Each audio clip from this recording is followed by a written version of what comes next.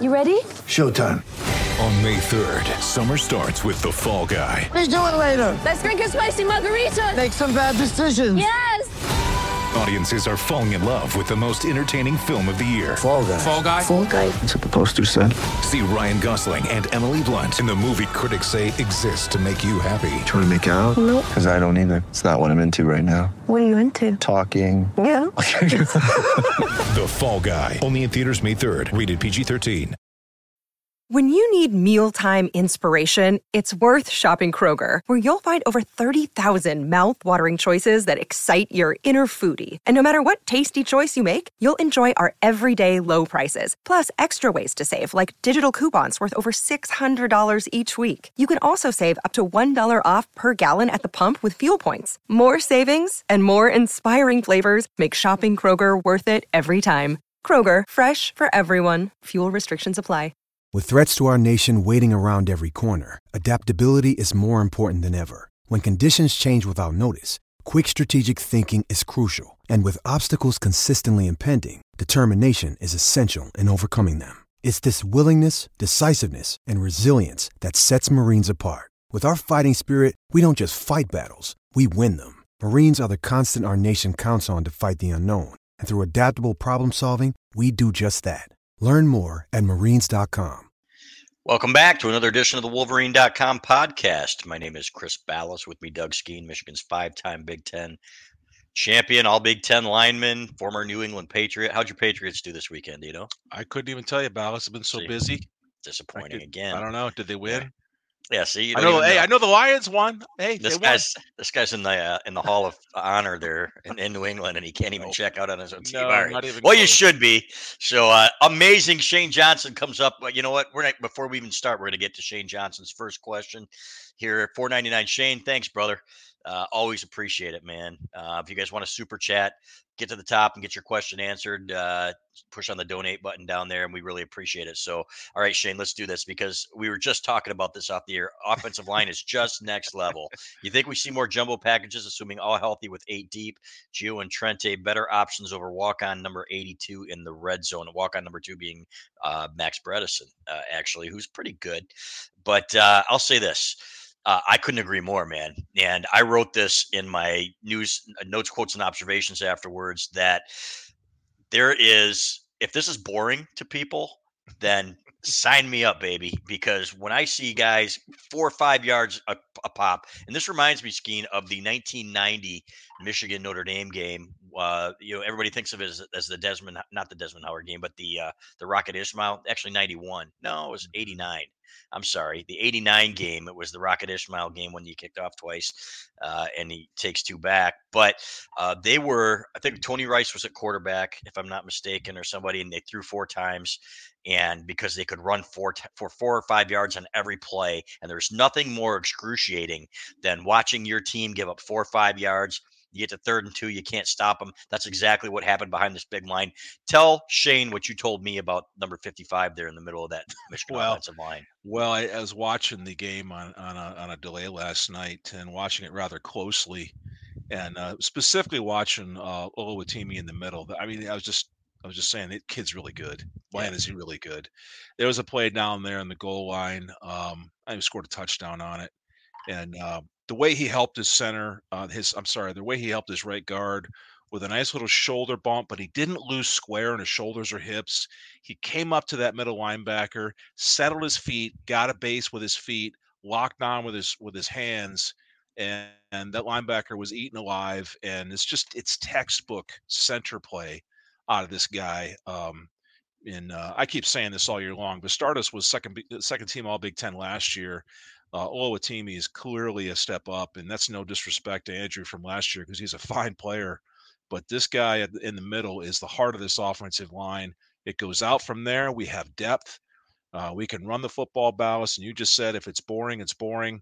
The demoralization that happens to your opponent when you come to the line of scrimmage and they know exactly what you're going to do, and in some cases they're probably calling it out, and you do it anyway for 3, 5, 6, 7 or more yards, and then you tell a dude, yes, we just did that to you, and we're going to probably do it on the next play. So there's no surprises here. And you come up and you do it again. You just see it when you look across that line. When you come up to the line, you walk up there, you glance across that front, and you see those opponents and their body language is just melting away, and it can just the pain and the resignation of just getting their asses kicked is settling in. It may be boring to us, fans watching the game, but as an old offensive lineman, it is awesome because I Great. know, although you can't see the faces in those helmets, Yeah. from the sideline view, it absolutely crushes the spirit of people. It's Yeah, awesome. and the fan bases too. Shane, what about Shane's question here about going jumbo? I'll say this: I like the wrinkles in the red zone. I don't care that it took them 4 times to get into the end zone against Rutgers. You know what? I agreed with the strategy because for about 2 or 3 weeks they get down to the 2 or the 3, and then the first down play they're losing 3 yards, and then you're like, all right, now your Yeah. back's against the wall.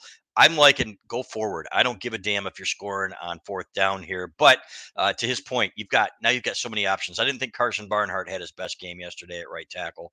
I think Trente Jones is pretty good there. And how about bringing in another guy down there at the red zone and just going jumbo? Well, clearly, Michigan has the depth. So if you got guys that can get after it out of a 3-point stance, put them on the field. And to your point, yesterday was not without its areas for improvement. Hmm. Barnhart gave up a bad sack because he bent his waist and his head went down and his feet stopped. And then we had Honingford on a play where 1st and 10, Joe Honingford comes down and absolutely whiffs on a down block on a defensive lineman, and we got a tackle for loss for 3 yards. So if that's going to happen, then maybe some other guys need some chances out there. I saw that Trente came back in the game late, and on his first snap out of the right tackle position, he gets a nice hook on a guy, gets that right hand up, gets him turned to the inside. The ball goes outside. Really nice block by Trente there again. Yeah, I think that put an extra guy out there, get your best blockers down on there. You need them inside the 10-yard line and grind them in there. And if that's the answer, I'm all for it. I don't to answer Shane's question. Yeah, I could absolutely see us seeing more of that. Yeah, and I'll tell you what, I like the play when they ran straight with McCarthy, the straight quarterback run. Okay, this kid's fast, number one. Number two, you've got a running back in there in Blake Corum. Yeah, Skene looks like he could drive blockers. I asked Skene, I said, if they could put you out there for one or two blocks, could you still do it at what, 52 years old? He said, Yeah. I'd probably be good for one. He said, and I then, might be good for one. That the no problem here, pulling. Mike, is that my hamstrings would probably rip in half on the first. I'd probably be all right for a down lineman, but if I tried to go up to a second level and get after a linebacker, I don't know if I'd make it at this point. But I tell you what, yeah, you look everywhere we go. Like if we go golfing or something like that, everybody's looking at him. That guy looks like a former football player. And then, and I was like, "Hey, isn't that Doug Skene, the Hall Yeah. of Honor guy from the New England Patriots?" And then he No, turns no, all no, no. red. So, No, there's no hey, Hall of Honor. No. there is not. But I'll tell you what, you're a damn good lineman, and he would have had a longer career, folks, if Chester McLaughlin hadn't fallen on his knee. I will say that all the time. So, Well, I was sitting on my wife Tracy and I were watching the game last night, Balas, like I was talking about earlier, and it just so happened that she had a couple questions because I made a comment. I'm like, "Oh, watch the block on a 3 technique right here." And she goes, "Yeah, what exactly is a 3 technique?" So we spent 15 minutes breaking down the defensive lineman numbering system, and then we broke down 2 or 3 plays in a row. So, and I just told her, I said, it's kind of fun because of my experiences that I can explain this to people as what I see because it's really not that complicated. There's only so many hats and so many guys out there. Which angles are you going to take? It's like I used to be told by one of the Dufek brothers when I was at Michigan. He'd always say, "Hey, Skene, just remember, it's not that complicated. Right, left, straight, or head. That's it." right. And I'm I like, got to "Yeah, tell do you know how hot that is, though, that she asked you that? No wonder Craig Wada is so infatuated with her. yeah, So, yeah, yeah." keep your eye on her, man, because she's a keeper. So, but I wanted to talk. Blake Corum is an honorary offensive lineman after that pancake block, and I asked him about that in the post game.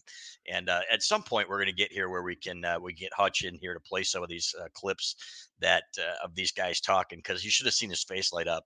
And the last thing he said was, "I'm getting a tear here. I put that big boy on his butt, and he did." Tell us what happened on that play. First of all, I love the first down red zone play. We'll talk about the Ronnie Bell touchdown too here in a second, but Yeah. mixing it up a little bit, and a couple guys, at least one guy missed his assignment on that, and Blake Corum had to clean up the mess. Well, it wasn't a missed assignment. It was Okay. bad technique. So if you Okay. go back and watch the end zone copy of the play, the entire Michigan offensive line from left tackle all the way over to the backside tight end immediately takes a wide zone step to their left. And they're all trying to hook block that whole defensive front. And over here on the left, we got our young tight end there, Lovewell, who's Loveland. assigned Loveland, sorry, is supposed to come down and he's supposed to gap or down block that defensive end. And he kind of misses his target. He doesn't get to the near number with his face. He kind of gets high and backside. And that defensive lineman throws him off, twists our blocker, Loveland, to the inside, and he escapes. That's the guy that Corum ends up cleaning up on that play. And I went back and looked. I'm like, who is Corum lead blocking for here? Who's he looking for? And I told, again, because sitting there with my wife, we're breaking down the X's and O's, and I said, oh, he's the plumber. He's the plumber on this place. She's like, well, what do you mean? Who's the plumber? I said, you know what, plumber?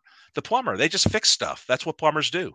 So This is why Hutch is the best in the business. So, all right, go ahead and play this for us. Are you seriously going to play this? Watch. Everybody listen to this. When I knocked him down, you know what I'm saying? I think it was a great block. Right there. Yes. And you know what? Corum. But, you know, I knocked that big boy on his butt. Yeah. Hutch, man, you're a stud. That's unbelievable. I got to tell you, we're going to get about at least 1,000 more views from this just because if we can do stuff like that, that was fantastic, man. That was great. So, yeah, so the beautiful thing about that is Corum, his stature naturally puts him at a geometric advantage, Balas, Right. because he's lower than that guy. And all he did was get that head down and that shoulder down, and he popped him. Now, he knocked him down. In the old school world of Michigan offensive line play, Corum gets credit for a knockdown on that block. Yes, and now he does. if Corum could have locked on and then driven him down into the ground and did the old belt buckle rub in the face, now we're talking clean pancake Balas, and that would have been off the charts. But I would say Corum did pretty good there. Yeah, you know what they call that today? They call it teabagging, I believe. So, I don't know if we can say that, but I knew it was coming. Hutch. But that's what the kids call it these days, and it is humiliation, and it is. This kid was fantastic, man. Yeah, Mike, thank you. I am going to be doing a Manscaped live read tonight as well, so be prepared for that. Can't wait. It's one of the highlights of this podcast. It is, and maybe we'll mention some more teabagging here. But regardless, that was a heck of a block, and loved his outfit, man. He looked like Here Come the Mummies, right? He looked like one of the Here Come the Mummies guys. Yeah, absolutely, yeah. But fantastic. You know what? I love this kid though, and I also asked him. I said, somebody asked him, can you do this, man? He 28 more carries. He wasn't supposed to carry that much this game, but Donovan Edwards got hurt. We'll talk about that in a minute, folks. And they said, can you do 2 more games? And he said, man, come on. He said, I could do it a whole nother season. And as an offensive lineman, that's the kind of guy you want to block for, right? I mean, that's special. That's absolutely it is. So when your running back grinds the way he does, it feeds off each other. So that whole offensive line unit up front, including the tight ends, when you got a guy or guys like Edwards and Corum back there that grind the yards, especially the ones after contact. How many times, Balas, do we see Corum lower the shoulder, and then when he has contact, his feet accelerate? Yes. They start chopping the ground even harder. And then you see a couple blue shirts or white shirts if we're on the road come in and jump on the pile and just smash that whole thing forward. I guarantee you those offensive line love that guy for that effort, and they reward him, and it goes back and forth and back and forth. And this is why it's so much fun to watch. And they're moving piles. They aren't waiting. These offensive linemen are not waiting. They are, if they see him and he's got one guy there and he's still moving a little bit forward, guess what? They're all flocking to the pile, and they're pushing for an extra 3-4 yards. Wisconsin did that extremely well against Michigan a couple of times. I'm starting to see this Michigan line take that step, and got to give credit to Sharon Moore, right? I mean, this guy's done one heck of a job. Yeah, absolutely. Last night, it was, again, watching the film, my wife says, who coaches this offensive line now? And I told her the story. I said, Coach Moore. And she's like, well, how long has he been coaching the offensive line? I said, this is only his second year. And this is only his second year actually coaching the offensive line. I said, I was a guy who wondered about that decision when Harbaugh pulled the ripcord on Ed Warner and moved Coach Sharon over. And absolutely hats off. Coach Moore has done an outstanding job with this offensive line group. They've responded, and they're getting better, and you got depth in there now. And so outstanding job. That coach is a guy that's on the rise for sure. I said, and I've been quoted as saying, this is the best run blocking offensive line I've seen since yours in the early 90s. Now, there were some good ones, okay, the 1997 to 2000, but Oof. even 98, those guys weren't really moving people the way that these guys are, the interior line. And I think a lot of it is Oluwatimi, but I saw a clip of, and maybe Hutch can find this one too, if you can, I'm buying him a case of beer, but of Zach Zinter against Penn State. And unfortunately, that's Hutch's team too. But okay, he finds one guy, one lineman, boom, puts it on his butt. Finds another guy, boom, puts him on his butt. He's got 2 knockdowns on one play. That's got to be good for 2 or 3 helmet stickers there. But this interior line, the way these guys are playing together, and Trevor Keegan didn't even play. You got El Hadi in there who plays with an edge too. These guys play with an edge, Skene, the edge that you always say you're looking for. I just love to hit people, is what El Hadi said after the game. I love that kid. Yeah, yeah. So they all. This is what happens as you get through a season and you're steamrolling the confidence and you're wearing people out. Both of your backs or one of your backs is well up over 150 yards per week.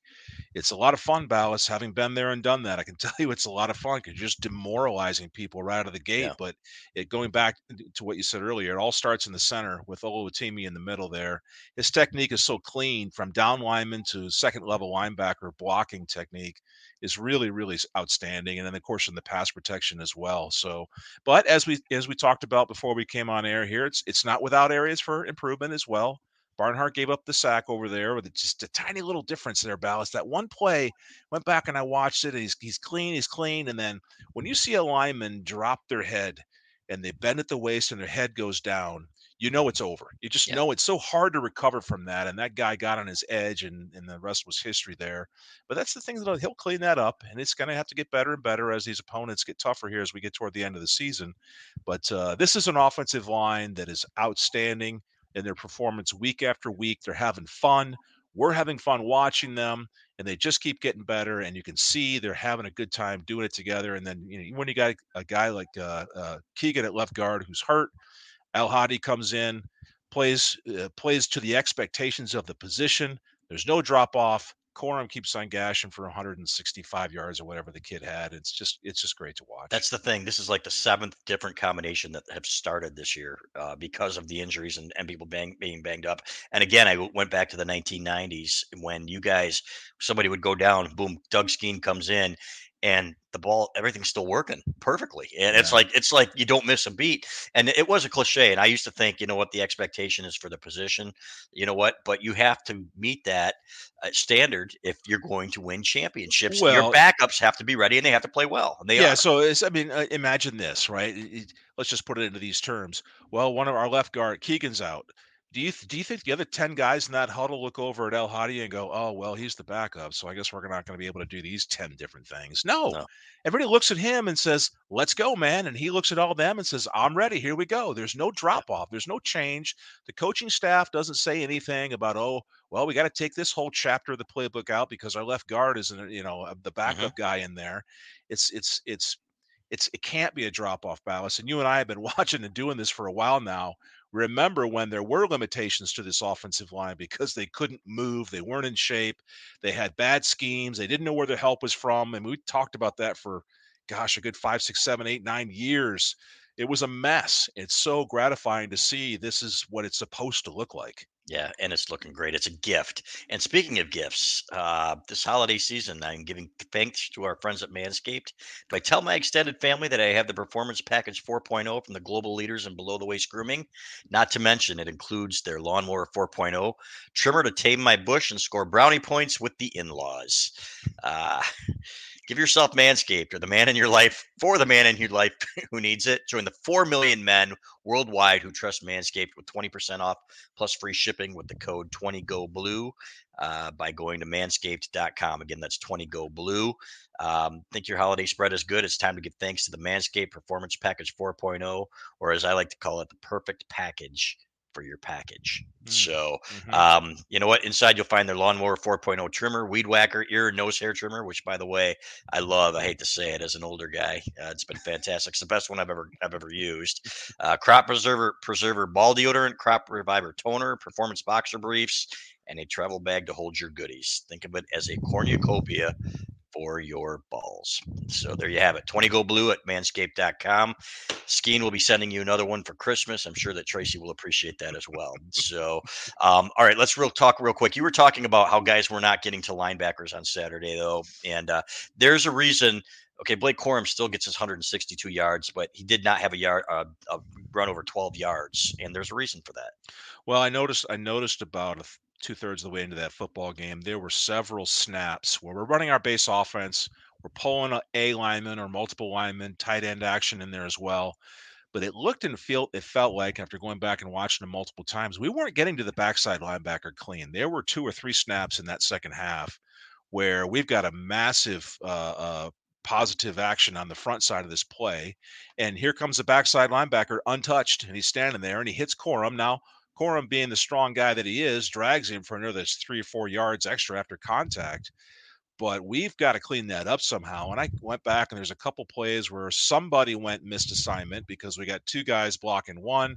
There was one specific play where the front side linebacker came up in the hole, and the first pulling lineman, which I believe was Zinter, he went up inside the tight end to meet him. And had he just logged that end, if he just logged that thing and let Corum bounce outside, that thing would have gone for 30, 40 yards. But I digress. The play is what it is. But on that particular play, again, we didn't get to the backside linebacker, and he came up there, and we had a gain of like 3 or 4 yards, which is good, but it's not as good as it could be. So I think those are the kind of things that you're going to see Michigan work on this week. I'm sure Coach Moore will identify those things. We got to get to those backside linebackers, because in a couple weeks from now, you're dang right. You're going to need to get to all of them and block these guys if we're going to have the kind of success we're going to have down there. But let's not get too far ahead of ourselves. So it wasn't perfect, right, Balas? It was very, very good. Once again, you can see the rushing stats in there. 264 yards rushing is off the charts good. You're going to win a ton of football games by doing that. But in the interest of chasing perfection of offensive line play, there's always something to work on. And we've identified that backside linebacker blocking, and at least yesterday afternoon, there was a few that we missed. Yeah, and we'll talk a little bit more about we'll talk about the passing game in a second, but I do want to talk about C.J. Stokes. I thought he ran hard. This kid. Now there were some huge holes there at the end. Those guys were huffing and puffing on that defensive line. And Balas, you know what time it was? It was chicken sandwich time, man. So, and this segment brought to you by Chick-fil-A and Mr. Spots with the chicken hoagie. But I'll say this. They were exhausted, and you could see it really after the first quarter. And we were talking to some Nebraska fans and some Nebraska writers, and they said, man, the Michigan linemen were just sitting there looking like they were getting ready to just pounce on the next play. And these guys are huffing and puffing, and you could just see them demoralizing. But CJ Stokes at the end of that game, I like this kid. I think he's got a future. Yeah, he came in there and had a couple nice bursts. Again, yes, on the left side of that offensive line, boy, a couple of massive holes in there for him to find that space and take advantage of it. It's exciting to see young guys get in there, Balas, because they're going through all the drills during the week behind Corum and Edwards, Stokes, and all the other guys. They're out there working their tails off. They were doing every rep in the weight room. They're doing all the runs. And so when they can get in there and pop a big run, it makes everybody excited because everybody knows how hard they've worked to get that chance. Yeah, I like, what the All Blues have grown on me. Your thoughts? Yeah, I was thinking about that last night. I was watching and I noticed that Michigan now puts a midweek, social media alert out there what the uniform is going to look like Saturday, and I thought to myself, well, whatever happened to the simple uniform? But it doesn't bother me. I'm old school classic. I thought, wouldn't it be kind of cool for this last home game if we saw the blue jerseys with the yellow pants, the white socks, and black shoes? Yeah, old school, right? Well, I think we'll see that against Illinois next week. So that's the last home game. So, and they need, but this has grown on me. If they come out with the, the yellow jerseys and the blue pants, forget that. No, you don't do that. Don't mess with the jerseys. No, the blue shirts. It's always got to be a blue shirt at home, right? Yeah. 100%. And should we take a prediction of what they're going to wear in Columbus, Balas? Yeah, and I don't care. I really don't. Hopefully, blue it's pants, just white shirt. I think it'll be all whites. And you know what? Go in there and wear pink as long as you win and dominate the line of scrimmage. That's all I care about. So, all right, what the hell's going on with the passing game here? This is really disappointing at this point. I don't see guys gaining separation. I don't see guys making the tough catches. There was a ball, and on first glance, and I said this, you know what, it looked like Cornelius Johnson. It looked like he overthrew him, but he kind of stumbles out of his break. He doesn't find the ball until the last second, throws his hands up. He's got to start finding the ball earlier and tracking it a little bit better. He's a senior now. I'm not coming down on him. It seems like I talk about him a little bit every week, but you know what? If you want your quarterback to get comfortable, you got to make some of these catches. Even Ronnie Bell had another drop. It wasn't a great pass, but these guys have got to really help. Number one, they've got to get separation on their routes. Number two, they got to catch the ball when it's thrown to them. Is it safe to say, Ballas, that the wide receiver group is the weakest link of this Michigan offense? It seems like it, especially with the tight ends banged up like they are. Yeah, Yeah, and it stinks. I know Yeah. it's kind of a downer, but Yeah. could this be the Achilles heel of the Michigan offense? Because if we play a defense that's talented enough to take care of the box without having to commit secondary defenders back there, we may be having some trouble moving the football if we can't get separation and get some first downs through the air. We've got to get our tight end. We got to get Schoonmaker back in there and get him healthy here in the next couple of weeks. So again, we kind of been talking about this. I related it back to, why we were struggling in the red zone, because we don't have a big, strong feature receiver or a guy that can go up high and high point and rebound a football with any regularity, it seems. And so we've kind of talked about this all year long. The Michigan receiving core is good. I don't know that I would call them great. They're certainly not game breakers. I don't know that what's the longest pass that JJ has connected on all year? And that was a criticism last year of Cade in there. Well, we can't connect on the long ball. Well, we haven't really done that this year either. No. And we've tried. And so it just kind of kept on missing. And then we went to Anthony a few times over the last few weeks on the deep ball and can't make the connection.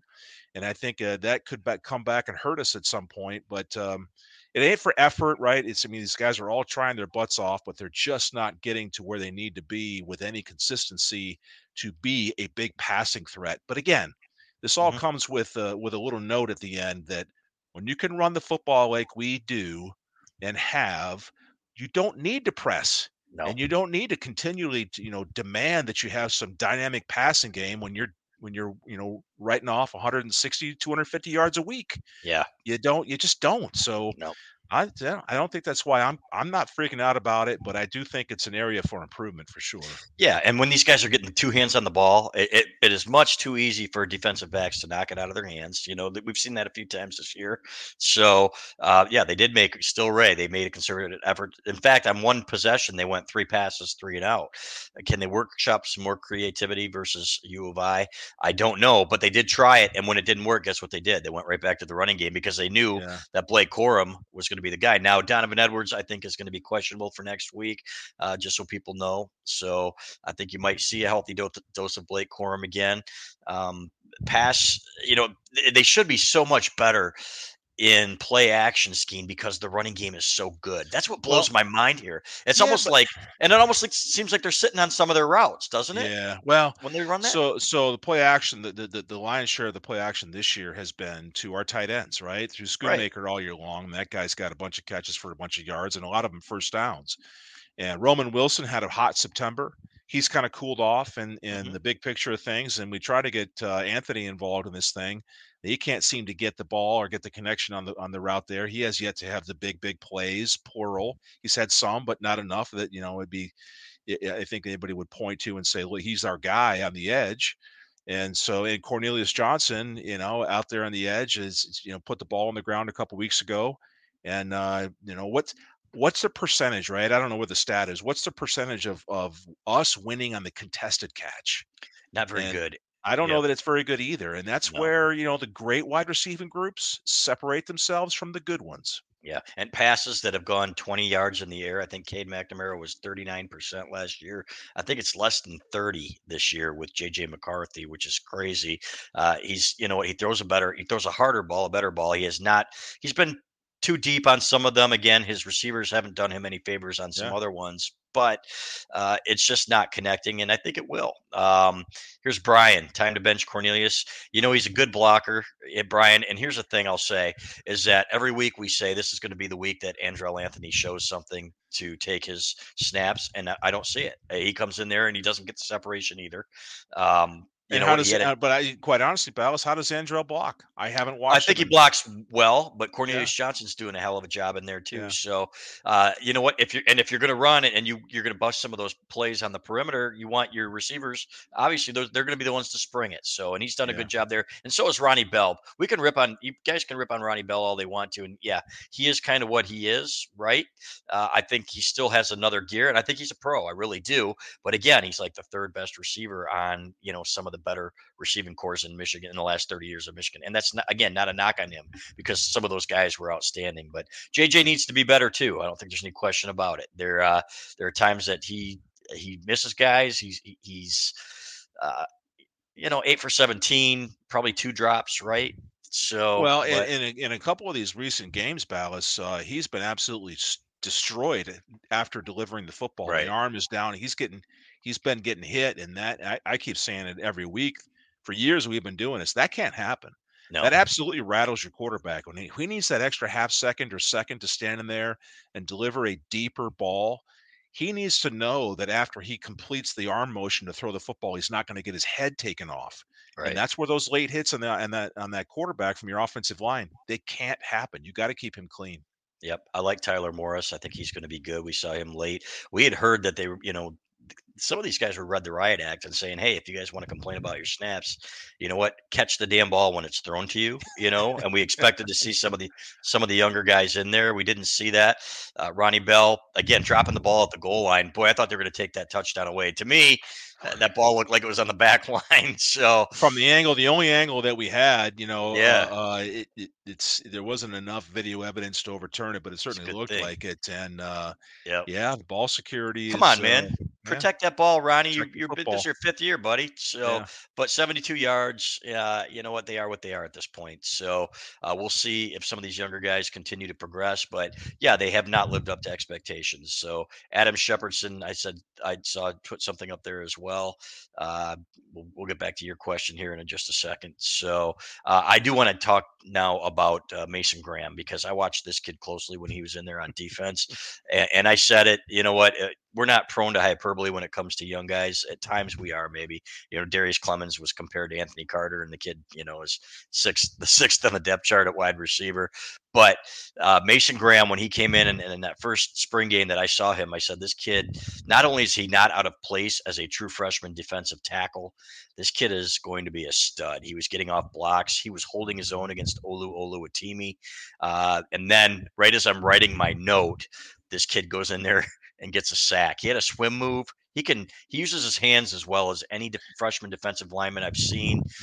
Your thoughts on what you've seen from this kid? I'm amazed. Well, you just nailed it there right there at the end when you said his hands. And if you go back and you watch his hand placement on an opposing offensive lineman, not only does he get in the right spot, but he does it with leverage, right? So it's one thing if I were to get into you in your armpit area on the front part of your shoulder pads, which is where everybody wants to be. Mm-hmm. If I get my hand in there on you, but I'm a little high, I don't have the physical leverage.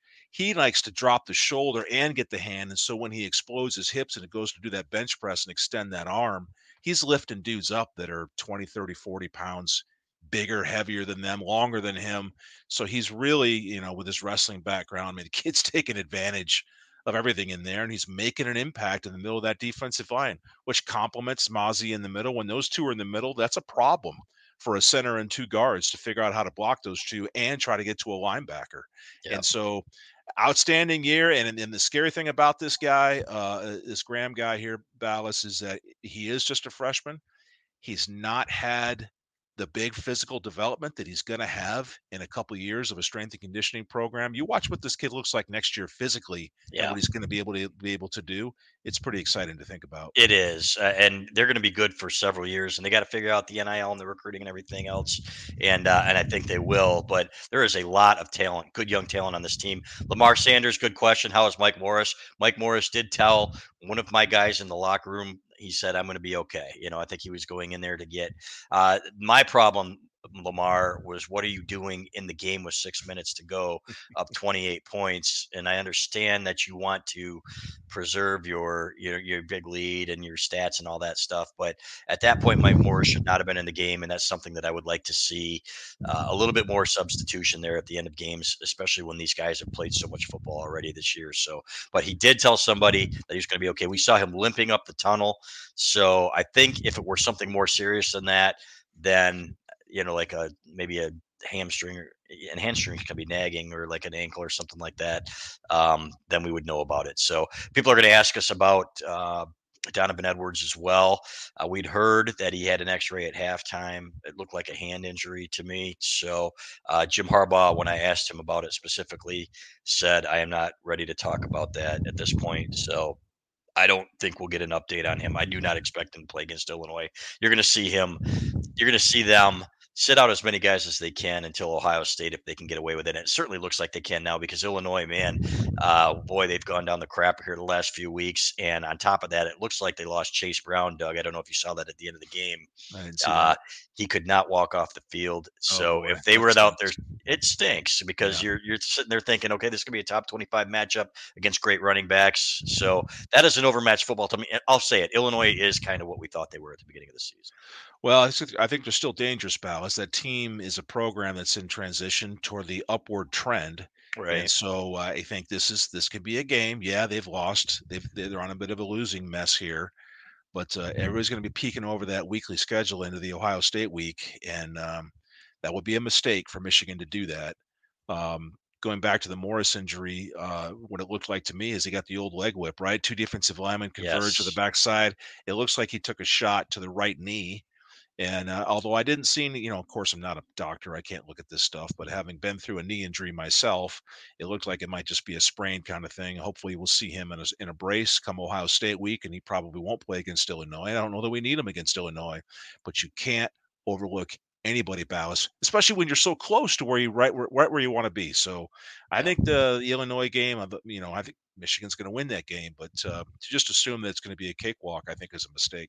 Yeah, probably. And you know what? I talked to Jamie Morris on his show last week, and he said, okay, and I brought up Minnesota in 1986. Michigan's undefeated. They weren't perfect, but they were undefeated. And Bo Schembechler, he said, we did a lot more for Ohio State that week, that Minnesota week, that on Saturday they're going into that game. And Bo says, guys, I don't think we're prepared for this one. I don't know if I prepared you well enough for this one. Now, he'd said that before like Northwestern games, and they won 69-0. But sure enough, Ricky Foggy goes out and gets them and beats them. You get the guarantee game with Jim Harbaugh. So I think you're absolutely right about that. Number one, you got to still match the intensity. But this defense is so good, Skene, that, by the way, you're sounding like Darth Vader. Can you pull that thing away from here? Sorry. There you go. That's okay. But this defense is so good that I think that they can. I'm not going to say they can get away with it, but boy, these guys are playing good football. Well, there's no question about that. I don't know what was the rushing stat that Nebraska had, and Ridiculous. it was ridiculously. They couldn't, you see an offensive line. Of course, I watch a lot of it, and watching the Nebraska offensive line against our defensive front. There's just no room. There's you got a little bit of maybe a yard or two, and then between our defensive line and linebackers, there's no space. These guys Yeah. can't get anything going, and they're not falling forward for an extra 2 or 3 yards. They're not even falling forward for 2 yards. And so credit to the Michigan defensive line. And the one thing that's great about it, Ballas, the constant rotations, right? This goes back to last year's defense that was installed by McDonald. Now continuing on this year, you see a constant rotation of guys. They're hustling on and off the field. It looks like they're all in physically good shape at this point in the season. They're playing enthusiastic football, and they're dropping stats like they should be. And so linebackers running free, making plays. Those are the kinds of things you got to see. The only difference is, I think, as we wind this season down here in these last couple weeks, with the injury to Morris, I think pass rush is always a premium. And so we got to continue to find a way to rattle opposing quarterbacks. And it doesn't have to be a tackle for loss or sack, but you got to get to them and you got to hit them. They have to know you're there, just like we talked about earlier with JJ. If a quarterback knows you're around and you're going to possibly drill him even after delivering the football, in my mind, that can have just as big of an impact as a sack. And I thought they did that, and you know what? They flushed him out of the pocket, and there were too many times that there was too much room in the middle of the field, frankly, and that's how they got a big chunk of their rushing yardage. Anthony Grant, I think, had 28 yards on 14 carries to running back, but Chuba Purdy, all name team here, and I think Logan Smothers was the other guy. One, the Fat Boys and a Simpsons character is how we were portraying it up in the press box. But this guy, we get out of there, and you've got to have at least somebody's got to be there, right? It's about rush lanes, right? And when you talk about, you can't take, what is it? You can't go around. I mean, you've got to maintain your rush lane so that these guys can't get out of there. Yeah, they're in defensive linemen work on that a lot. They're given a space that they're allowed to work in, assuming there's no twist or blitz game going on. You have an area that you're responsible for. You're not allowed to go too wide as a defensive end. You obviously have contain, nothing gets outside of you, and yet you can't go so far that you're leaving space underneath. And then if you're good enough, every once in a while, you do like we've seen the Michigan players do this year, and we saw Hutch do it a ton last year. You bait that guy wide, you bait him wide, you bait him wide, you get that tackle setting on an extra step or two in his pass set, you make the underneath move and you set that thing up. Those are the things that obviously have a big impact and make offensive linemen start wondering, oh crap, he's going to go outside or inside. Because if I'm an offensive tackle and I look out here as left tackle and I see a defensive end out here and there's nothing to the outside, I know he's got contained. This guy by rule should not be taking an inside go on me. So every once in a while, you do that. It freaks guys out. So, Yeah. but the Michigan defensive line, again, all year has been doing a nice job all year long. We sit there and I don't know that in any one game, Balas, I sat back and went, boy, we sure do miss Hutch and Ajabo. Right. These guys have done a nice job making us kind of forget about those dudes in this season. Yeah, and we'll see what happens when they get to Ohio State. They're going to have to bring it even more. You It's know what to get critical. to. It is. Yep, and they are going to need some outside pass rush a little bit better. Mike Morris, they're starting to chip him with a tight end or a running back at times. So Yabioki's kind of disappeared here, and they're going to need a little bit more from him, in my opinion, here down the stretch. Let me ask you this, because Jim Harbaugh, when he talks about adjustments and things like that and wrinkles, it's not always the obvious, right? It's not like, hey, all of a sudden you're seeing, a throwback pass or something like that. We still haven't seen the screen, but what are you seeing? Are you seeing any wrinkles in the run game where they're doing something different?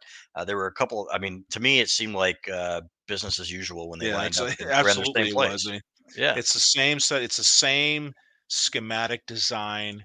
You're down blocking one side. You're pulling a lineman or two, or a combination of tight end over there to block the end of line, the opposite color end of line, or the front side linebacker, or both, depending on if you're bringing two guys. Normally, what they do is you block down on the front side, tackle, tight end, guard, to take the three technique, down lineman or nose guard to backside linebacker. The first pulling lineman has the defensive end to kick him out, create a gap on the edge, and then the next guy's got that front side linebacker. It's old power football, is all Yeah. it is. The curveball to the whole thing, Ballas, is the zone.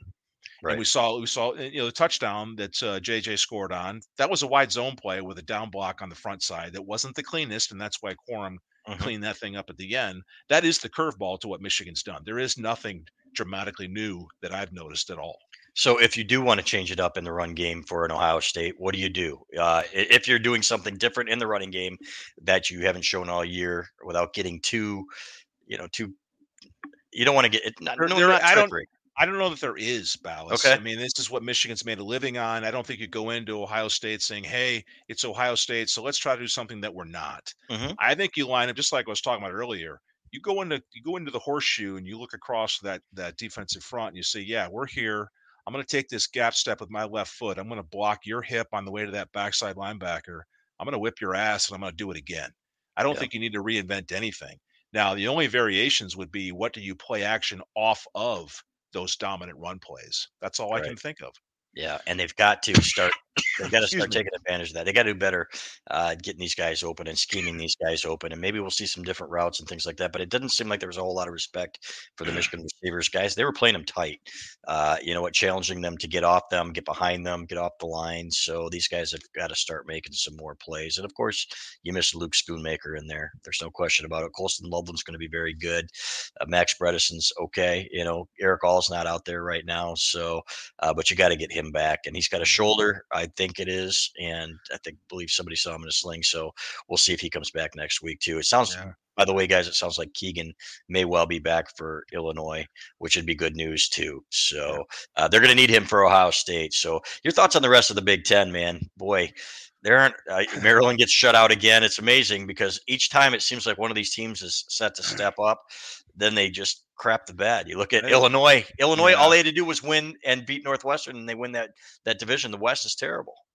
Yeah, I think the Big Ten is exactly who we think they are, right? So the old coach, the NFL coach there, Dennis. What was Dennis's last Dennis name? Green. Dennis Green. We kind of Ohio State and Michigan are the top two. Then you have Penn State, Michigan State. Obviously, credit to Michigan State after the debacle in Ann Arbor, getting beat. They're finding a way to win to try to get to a bowl game. So they're showing a little bit of life. But the rest of the league is like, is it who's out there that's impressive? The West, just when you think someone's making a move, they're not. Everybody's forgotten about who was probably supposed to contend over there. Right. Roll the boat guy, lost a game or two that he probably shouldn't have.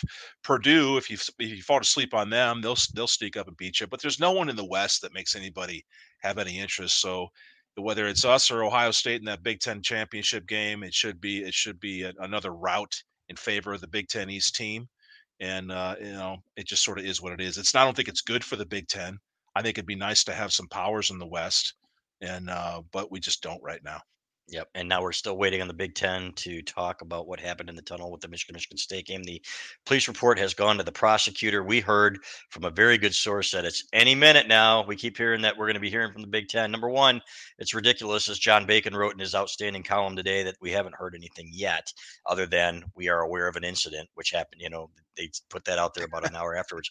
Now, you probably didn't read this today, Skene, but there was in Bacon's report, somebody from the sidelines on the crew and one of the officials, and it was a couple of different people that wrote letters saying that some of the MSU staffers allegedly were yelling "break his bleeping arm" when JJ McCarthy was running, and another one said, "take that midget's knee out" when Blake Corum was running the ball, an MSU staffer. This is allegedly. This is coming from the sideline during the game? Exactly, from somebody who actually worked the crew and wrote a letter to the Big Ten, and John Bacon confirmed it with this person who's been doing it for 33 years. Somebody I know pretty well, as a matter of fact. Went to a different school, for those thinking, hey, this is, Michigan Slappy, so on and so forth. Your thoughts on that and how this is really, that's just another step towards a bad, I mean, there's certainly trash talk within the course of any game, but certainly to me that crosses a line. Well, it clearly it does, right? And we talked about this the week of the Michigan State game and what happened afterwards. It's different for me to talk about it now as a middle-aged guy that's been removed from the game of football for a long time. But if I take myself back into the early 20s, when you're playing in that game, which is a very, very emotional game where you want to literally rip people's limbs off and beat them with it, I understand it. But it doesn't mean it's just Bush League, right? It's Bush League, whether it's both ways, and you shouldn't play the game that way. You shouldn't coach your guys that way. But Balas, you and I talked about it in the game. In the game that I played, and we had guys diving at our knees. And we didn't hear it from the sideline or anybody out there vocalizing, "Hey, let's go," take somebody's leg out. But that kind of stuff has happened. It's not new. I think the only thing that's different and it's new is that you're hearing people say it out loud. But that stuff has physically been going on a long, long time. Yeah, and it's like people said, I read John's blog and I did too. We didn't do anything with it. I didn't think it was our place to do anything with it because there's already so much vitriol out there. You have people in your DMs and everything. You know what? You suck. I hate you. Everything else, and it was crazy. It was not. It was crazy. And now John Bacon writes this, and John Bacon, everybody respects John. So if you do read the Bacon report, and I will send you a copy of it, it makes you wonder even more what they are waiting for, the Big Ten. And again, we did hear from very good sources yesterday on the sideline that Michigan is expecting the Big Ten to come down here in the next couple of days at the very latest with some kind of a response. So, and I couldn't agree with you more. Blank name, right? It is cowardly, and coming from staff as alleged is really despicable. Well, so after the Michigan State football game, Balas, and the stuff that went on afterwards and stuff that went on the field. There are two guys that can fix this, and it's going to take two guys, more than two, but there's two that need to fix this. Mel Tucker and Jim Harbaugh. They need to lower the rhetoric and issue an ounce of respect for your opponent and you just let your team and do the best you can to get your team ready to go beat the crap out of them when you get a chance to play them in between the white lines. It's far more gratifying to beat someone within the rules and beat the crap out of them within the rules, just like I talked about earlier. Mhm. Hey, newsflash, we're going to run 47G right here, Mr. Linebacker, and there's nothing you can do about it. And you just, again, Balas, you demoralize people, you embarrass them in front of their girlfriends and their parents. What more can you do to someone? Right. Unless you want to cross this line and do some criminal activity where you're intentionally going to hurt somebody. But then, let's say you do. Let's say you crack somebody's knee and you end their season. Are you happy about that? Because if you are, you're some sort of special size loser at that point. That's just not something that anybody should aspire to do or stand on the sideline and yell for someone else to do. You have to be, like I just said, you got to be a first class loser to kind of do that kind of thing. And it just, I hate to hear it. It bothers me because, as Lloyd Carr famously said, the game deserves better.